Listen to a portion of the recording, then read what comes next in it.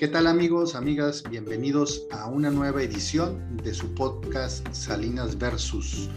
El día de hoy tenemos otra gran invitada, una ejecutiva, una experta en temas de comunicación, de atracción de talento, de administración de talento, que nos honró hoy con su compañía y nos va a honrar más con sus comentarios, sus sugerencias. Brenda Manjarrés es una amiga de muchos años, una compañía de trabajo fenomenal, pero además una de las personas a quien yo tengo el privilegio de conocer como más experimentadas en temas de atracción de talento. En todo este proceso, el inicio del famoso Employee Journey o de la jornada o de la experiencia del empleado, bueno, ella domina todo el proceso, pero una de sus especialidades es justamente ha trabajado en muchas empresas, una de ellas fuimos compañeros en Alestra, de lo cual me siento muy agradecido.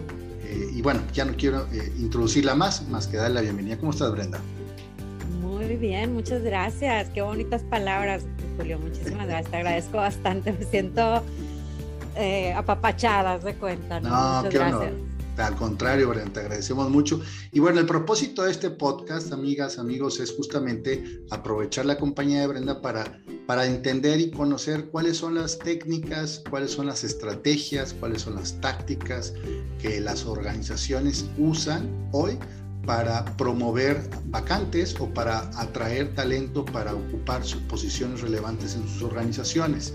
Para ello me gustaría, Brenda, empezar, si quieres, platicándonos o conversemos un poco sobre cómo se hacía hace algunos años esto.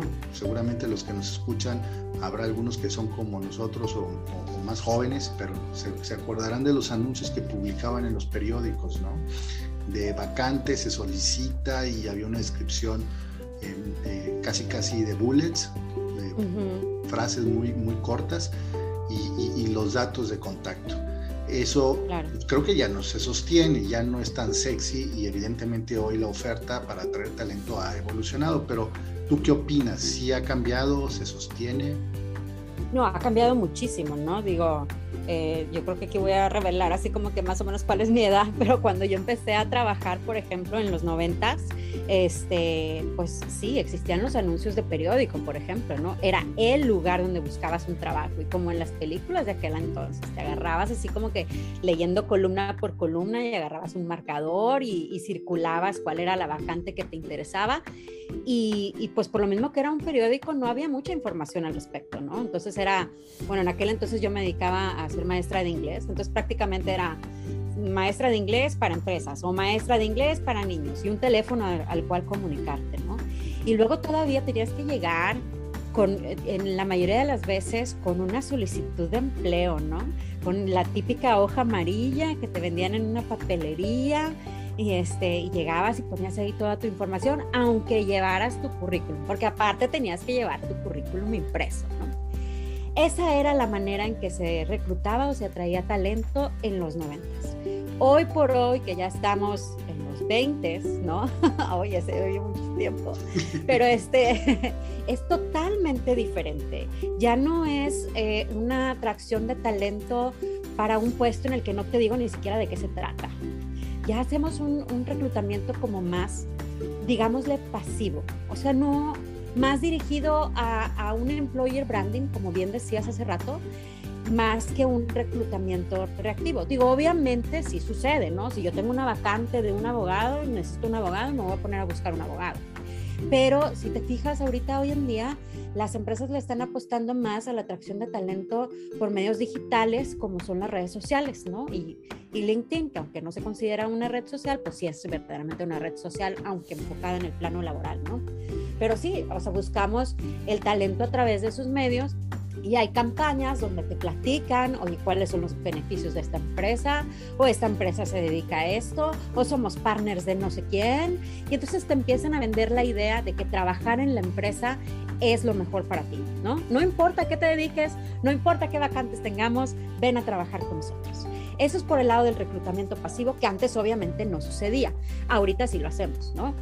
Y el reclutamiento activo, el que dices, oye, pues sí, tengo una vacante y la tengo que cubrir, como bien dices, bueno, si nos vamos a los 90s, pues sí, era prácticamente nula la información que se te daba de una vacante y en los 2000, digamos así, en los ceros, ya se convirtió en, como dices tú, una publicación a lo mejor en ciertos medios como OCC o como algún otro portal de empleo, donde sí te ponían, ya parecía plantilla, ¿no? Todos se veían iguales. El primer párrafo, así como que empresa importante en expansión, empresa líder en no sé qué, busca, y luego te ponían ya así como que con viñetas las características de la persona, y si acaso ahí te dice sueldo competitivo, ¿no? O sea, ya te sabías exactamente el anuncio. O sea, básicamente ya no lo leías, ya nomás buscabas precisamente el título, me postulo o no me postulo. ¿Qué hace eso a la larga? Que hace precisamente que nos vayamos con la, digamos, con lo de, pues ya no leo, ¿no? Ya no leo, ya me voy por el título. Y tuvo que ir cambiando entonces también nuestra manera de reclutar, porque decías, es que les pongo toda la información y no la leen. Pues sí, porque los llenamos de plantillas y los llenamos del mismo texto que ya la gente dejó de leer. Entonces se va convirtiendo hoy en día, tiene que ser un texto muy breve, muy conciso, y otra vez más enfocado a vender la empresa que a vender el puesto. ¿Qué significa eso, Brenda? ¿Qué significa vender la empresa en lugar de vender el puesto? ¿Qué significa? Yo creo que ahorita las generaciones que están ahorita entrando al mercado laboral o que ya tienen poquito tiempo en el mercado laboral, como son los millennials y los centennials, cuando buscan un trabajo, no es que están buscando llegar a la empresa, trabajar ahí y de ahí jubilarse, como pasaba en los 70s, en los 80s, ¿no? Donde una persona a lo mucho tenía 3 empleos en toda su vida, ¿no? Hoy en día, tú le platicas eso a un joven y así como que, ¿qué? 3 empleos en toda la vida, qué aburrido, ¿no? O sea, así como que no. Ellos no están buscando el quedarse en una empresa a trabajar y es, yo sé hacer esto y ahí lo voy a hacer y lo voy a hacer por el resto de mi vida, perfecto. No, o sea, imagínate un niño hiperactivo que va a estar un ratito contigo y al rato va a brincar a otra empresa y va a brincar a otra empresa porque están absorbiendo todo. Y deja tú que estén absorbiendo todo, que tienen otros intereses y otros motivadores. Nosotros que somos de otras generaciones buscábamos hacer carrera, buscábamos a lo mejor una pensión, me explico, como que veíamos más a largo plazo y a nuestros proyectos de vida. El joven como que de alguna manera siente que eso ahorita se va a ir dando, ¿no? Así como que el camino me va a ir llevando, pero ¿qué es lo que quiero yo disfrutar del viaje? Y entonces ahí es donde yo siento, y es mi opinión y es en base a lo que he visto, es que buscan una empresa afín a sus ideales. Si yo soy incluyente, quiero trabajar en una empresa incluyente, ¿no? Si yo soy de pensar en una responsabilidad social, el apoyo a la comunidad, el voluntariado, pues busco una empresa que se distinga por eso. Claro. Y es a donde deben de ir encauzadas nuestras campañas de employer branding, así como que el mismo puesto te lo puedo ofrecer cualquiera. Yo te puedo ofrecer un puesto de analista de finanzas, ¿sí? Y te puedo pagar lo que paga cualquier empresa en este mismo puesto. ¿Cuál es mi diferencia? ¿Cuál es mi ventaja competitiva contra otras empresas? Pues sabes que nosotros somos verdes, que nosotros reciclamos, que nosotros no manejamos desechables en la empresa, que somos paperless, que somos digitales, que somos innovación o que somos responsables con la comunidad. Y entonces ya es cuando empiezas más a dirigirte a la audiencia a la que quieras llegar. Si bien obviamente siempre hay vacantes para todo tipo de generaciones y para todo tipo de experiencias y demás, básicamente el 50% de todas las vacantes de una empresa están en niveles iniciales. Y entonces nos estamos precisamente dedicando a la búsqueda y atracción de estas generaciones que están pensando diferente a como nosotros nos tocó en nuestra vida laboral. Entonces, por eso mismo es que nosotros tenemos que cambiar también la perspectiva, ¿no? Es como cuando empezó el fax a usarse, ¿no? Y entonces ya no usas el correo convencional y tienes que dar ese brinco. Y después de que hicimos ese brinco, ¿sabes qué? Sorpresa, se usa el email ahora, ¿no? Y cosas así. Y así nos va a pasar. Tenemos que irnos adecuando, actualizando y sobre todo adaptando a las nuevas generaciones, porque una empresa que no se enfoca en las nuevas generaciones corre el riesgo de quedarse con las viejas y eso habla de un estancamiento a la larga, ¿no? Correcto. Una falta de modernización. Oye, Brenda, me llama mucho la atención lo que acabas de platicarnos, de lo que nos acabas de explicar. Entonces las nuevas generaciones, dices los millennials, los centennials, no estudian, no analizan la información como lo hacíamos nosotros. O sea, nosotros nos sentábamos y veíamos ofertas de empleo y pues elegíamos aquellas que por el tipo de trabajo que ofrecían o por las características del perfil que estaban solicitando, congeniaban con lo que uno era capaz de ofrecer. En cambio, aparentemente, por lo que nos dices, los millennials, los centennials, dejan en un segundo plano eso y se fijan primero o suman a lo que es el perfil de la posición, suman las características del empleador. O sea, cómo es, quién es, qué hace, cómo trasciende. Eso es más o menos sí.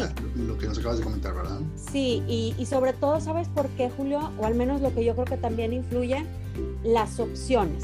Nosotros anteriormente no teníamos tantas opciones, eran, digamos, pocas empresas que ya sabíamos cuáles eran, las más importantes o las que llevaban más tiempo en la industria, ¿me explico? O sea, como que no había tantas pymes como lo hay ahora, ¿no? Ahora existen las pymes, existen las empresas que pueden ser de 10 personas y son completamente funcionales, ¿no? Y donde a lo mejor una persona hace las funciones de 2, 3 personas y todo, pero tienes a lo mejor flexibilidad de horario, o tienes, no sé, lo puedes combinar bien con tu casa porque pues estás trabajando desde tu casa o cualquier cosa así por el estilo.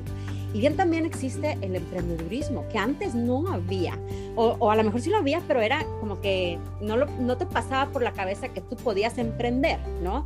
Porque era algo así como que muy, muy fuera de tu alcance, ¿no? Yo me acuerdo cuando yo era chica y oía en las noticias, oye, el empresario no sé qué, y el empresario no sé qué, yo decía, yo quiero ser empresaria, ¿no?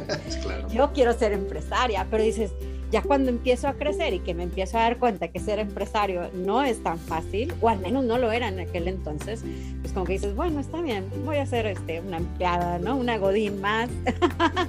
Y como dices tú, veíamos más bien una empresa que nos diera estabilidad, donde pudiéramos vernos a largo plazo en la empresa, etcétera. Ahorita los jóvenes tienen opciones, tienen muchas opciones, desde emprender ellos solos, desde trabajar desde casa, trabajar a lo mejor con el papá, en la empresa del papá o de alguien de la familia, etcétera. Finalmente, trabajar en una empresa como un godín o incluso trabajar en el extranjero, y a veces ni siquiera tendrías que salir tú de tu casa para trabajar en el extranjero, ¿no? Son opciones que antes no teníamos y que hoy en día existen. Entonces, esa es la competencia que tenemos como empresas. Cuando nos peleamos por el talento, yo tengo que pensar que ya no estoy nada más peleándome con las grandes empresas de la ciudad donde radico. Me estoy peleando con el mundo entero, sobre todo a raíz de la pandemia, que precisamente nos abrió la posibilidad de trabajar desde casa y de darnos cuenta que la gente puede ser igual o más productiva trabajando desde casa. Se abre todo un mundo de posibilidades, ¿no? Claro. Oye, Brenda, dime una cosa, así como hay un contenido, que es el contenido de la empresa, de cómo busca distinguirse de otras para que el talento se fije en ellas, claro. Háblame un poquito de los medios, porque antes eran textos, sí. Textos planos, textos aburridos, repetitivos, se busca, vacante. Sí. Hoy en día, ¿qué medios debe usar una empresa que pretenda llamar la atención de las nuevas generaciones? Pues yo creo que basta que nos metamos ahí en las redes sociales, por ejemplo, y ver qué es lo que predomina, ¿no? Ya no ves una publicación que sea puro texto, ya no la ves. Ya todo es cuestión de imágenes, ¿no? Desde una foto hasta un video, una animación, etcétera. ¿Y qué es lo que llama más la atención? Creo yo que una animación, un video, ¿no? Sobre todo que sea breve, conciso, menos de 1 minuto. Y en algún tiempo, fíjate, Julio, precisamente hace como 10 años, en Alestra, tratamos de introducir las videovacantes y el mundo no estaba listo. De hecho, nosotros tampoco estábamos listos para eso, porque hicimos lo que es el mismo formato del texto que dices tú, pero en video, así como que, hola, aquí en Alestra te estamos buscando un analista financiero, requisitos, no sé qué, pero lo decíamos en el video, como si estuviéramos leyendo las noticias, ¿no? Eso es lo que tiene que cambiar. porque los jóvenes ahorita no leen noticias así, ¿me explico? No se enteran del mundo, de lo que sucede en el mundo leyendo un texto, se enteran porque alguien retuiteó algo o porque está en una story en Instagram, ¿me explico? Entonces ese es el mercado que debemos estar utilizando, ese es el medio que debemos estar utilizando. Ya es muy difícil que alguien se meta a un portal de empleo a buscar trabajo. Es más, ni siquiera cuando estás buscando trabajo, porque mientras no estabas buscando trabajo, te bombardearon por redes sociales de todas las empresas. Sí. Entonces, cuando tú ya buscas trabajo, ya sabes dónde buscar, ¿no? Y ya te vas directo a esa empresa. Qué interesante. Oye, Brenda, me llama la atención lo que mencionas de la importancia de emplear los medios que les llaman la atención. Los jóvenes no le van a dedicar mucho de su tiempo a un texto plano, aburrido, tedioso, repetitivo. Y en el esfuerzo de diferenciarse, de distinguirse en la propuesta para atraer talentos, pues hay que esmerarse mucho en la innovación, la creatividad, pero también en entender a ese público, en hablar su lenguaje, en ponerse en sus claro. Ese es un reto para las organizaciones, ponerse un poco en los pantalones de la persona a la que quieres atraer, ¿no?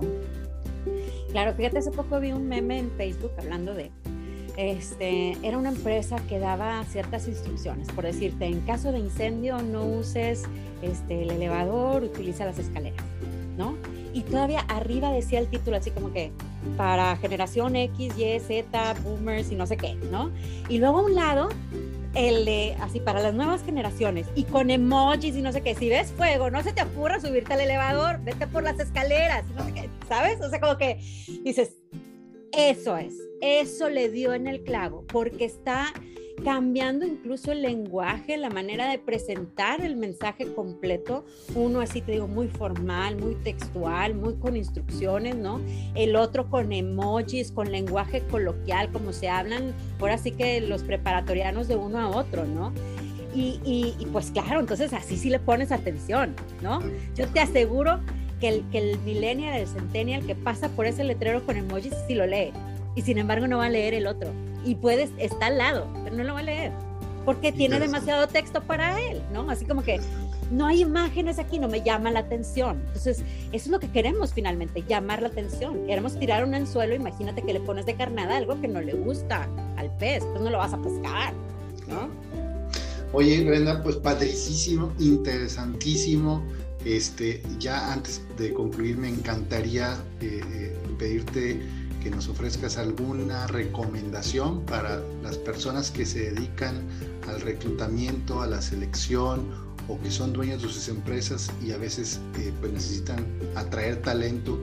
¿Cuáles serían esos 2-3 tips que tú les ofrecerías para que su proceso de reclutamiento y de atracción de talento sea más efectivo?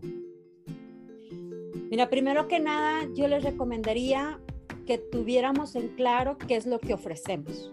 No ofrecemos un puesto, no es, oye, ¿sabes qué? Necesito que alguien venga y se siente en esta silla y haga estas 3-4 actividades, ¿no? No estamos contratando un robot, estamos contratando una persona y a veces hasta dejamos de lado esa parte, ¿no? Entonces, debemos de ser atractivos para esa persona. Entonces, de cierta manera es también como que pensar en cuál es tu audiencia, digámosle así, ¿no? ¿Cuál es la población objetivo a la que quieres llegar? Porque partiendo de ahí, entonces ya vas a saber qué lenguaje utilizar, qué medios utilizar, toda tu estrategia, ¿no?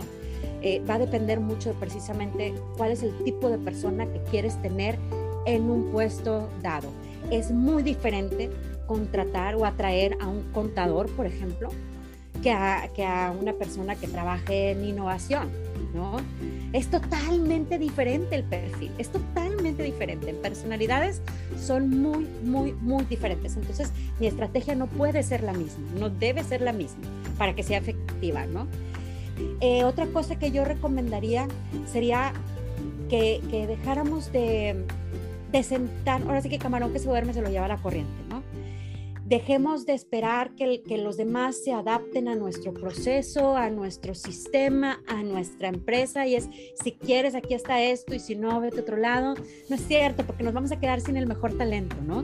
Si verdaderamente queremos estar en el ojo, en la mirada de un buen talento, pues tenemos que estar a la altura, ¿no? Y entonces hay que modernizarnos. Existen hoy en día, por ejemplo, chats, existen tantas cosas que se utilizan, perdón, no los chats, me refería a los bots, tantas cosas que se utilizan en atracción de talento que le dan ese sentido de flexibilidad, de modernidad, de innovación a las empresas, que es precisamente lo que están buscando los jóvenes. Los jóvenes no quieren llegar a una empresa cuadrada, setentera, noventera, están buscando donde ellos puedan crecer. Ellos de cierta manera están pensando también en el futuro, pero de una manera muy diferente a la de nosotros. Ellos no están buscando la estabilidad laboral, ellos están buscando abrir su panorama, abrir su perspectiva, tener más conocimientos y sobre todo también crear un impacto, y a veces hasta nos olvidamos de eso. Tú y yo, por ejemplo, o nuestras generaciones no pensaban tanto en que yo voy a hacer una diferencia, ¿no? Yo voy a hacer un cambio. Pensabas, llego, me siento, me pongo a trabajar y ya. Los jóvenes sí buscan hacer un cambio, sí creen verdaderamente en crear un impacto. Y entonces cuando tú como empresa también te propones eso, atraes a más gente. Entonces si tomamos en cuenta que una empresa, o más bien yo diría, no nos limitemos a ser una empresa que vende y ya, ¿no? No nos concentremos única y exclusivamente en mi negocio es vender esto y ya. Mi negocio, mi papel en la economía mexicana, ¿sabes? Es sí contribuir a la economía, en el Producto Interno Bruto, pero también en mi comunidad, también en el cambio climático, también en la sociedad, etcétera. Entonces yo también diría así como que, ¿sabes qué?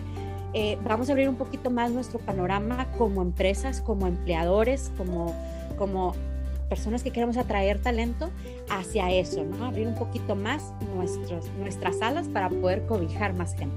Wow. Qué bonito me quedó. Muy bien, te agradezco muchísimo, Brenda.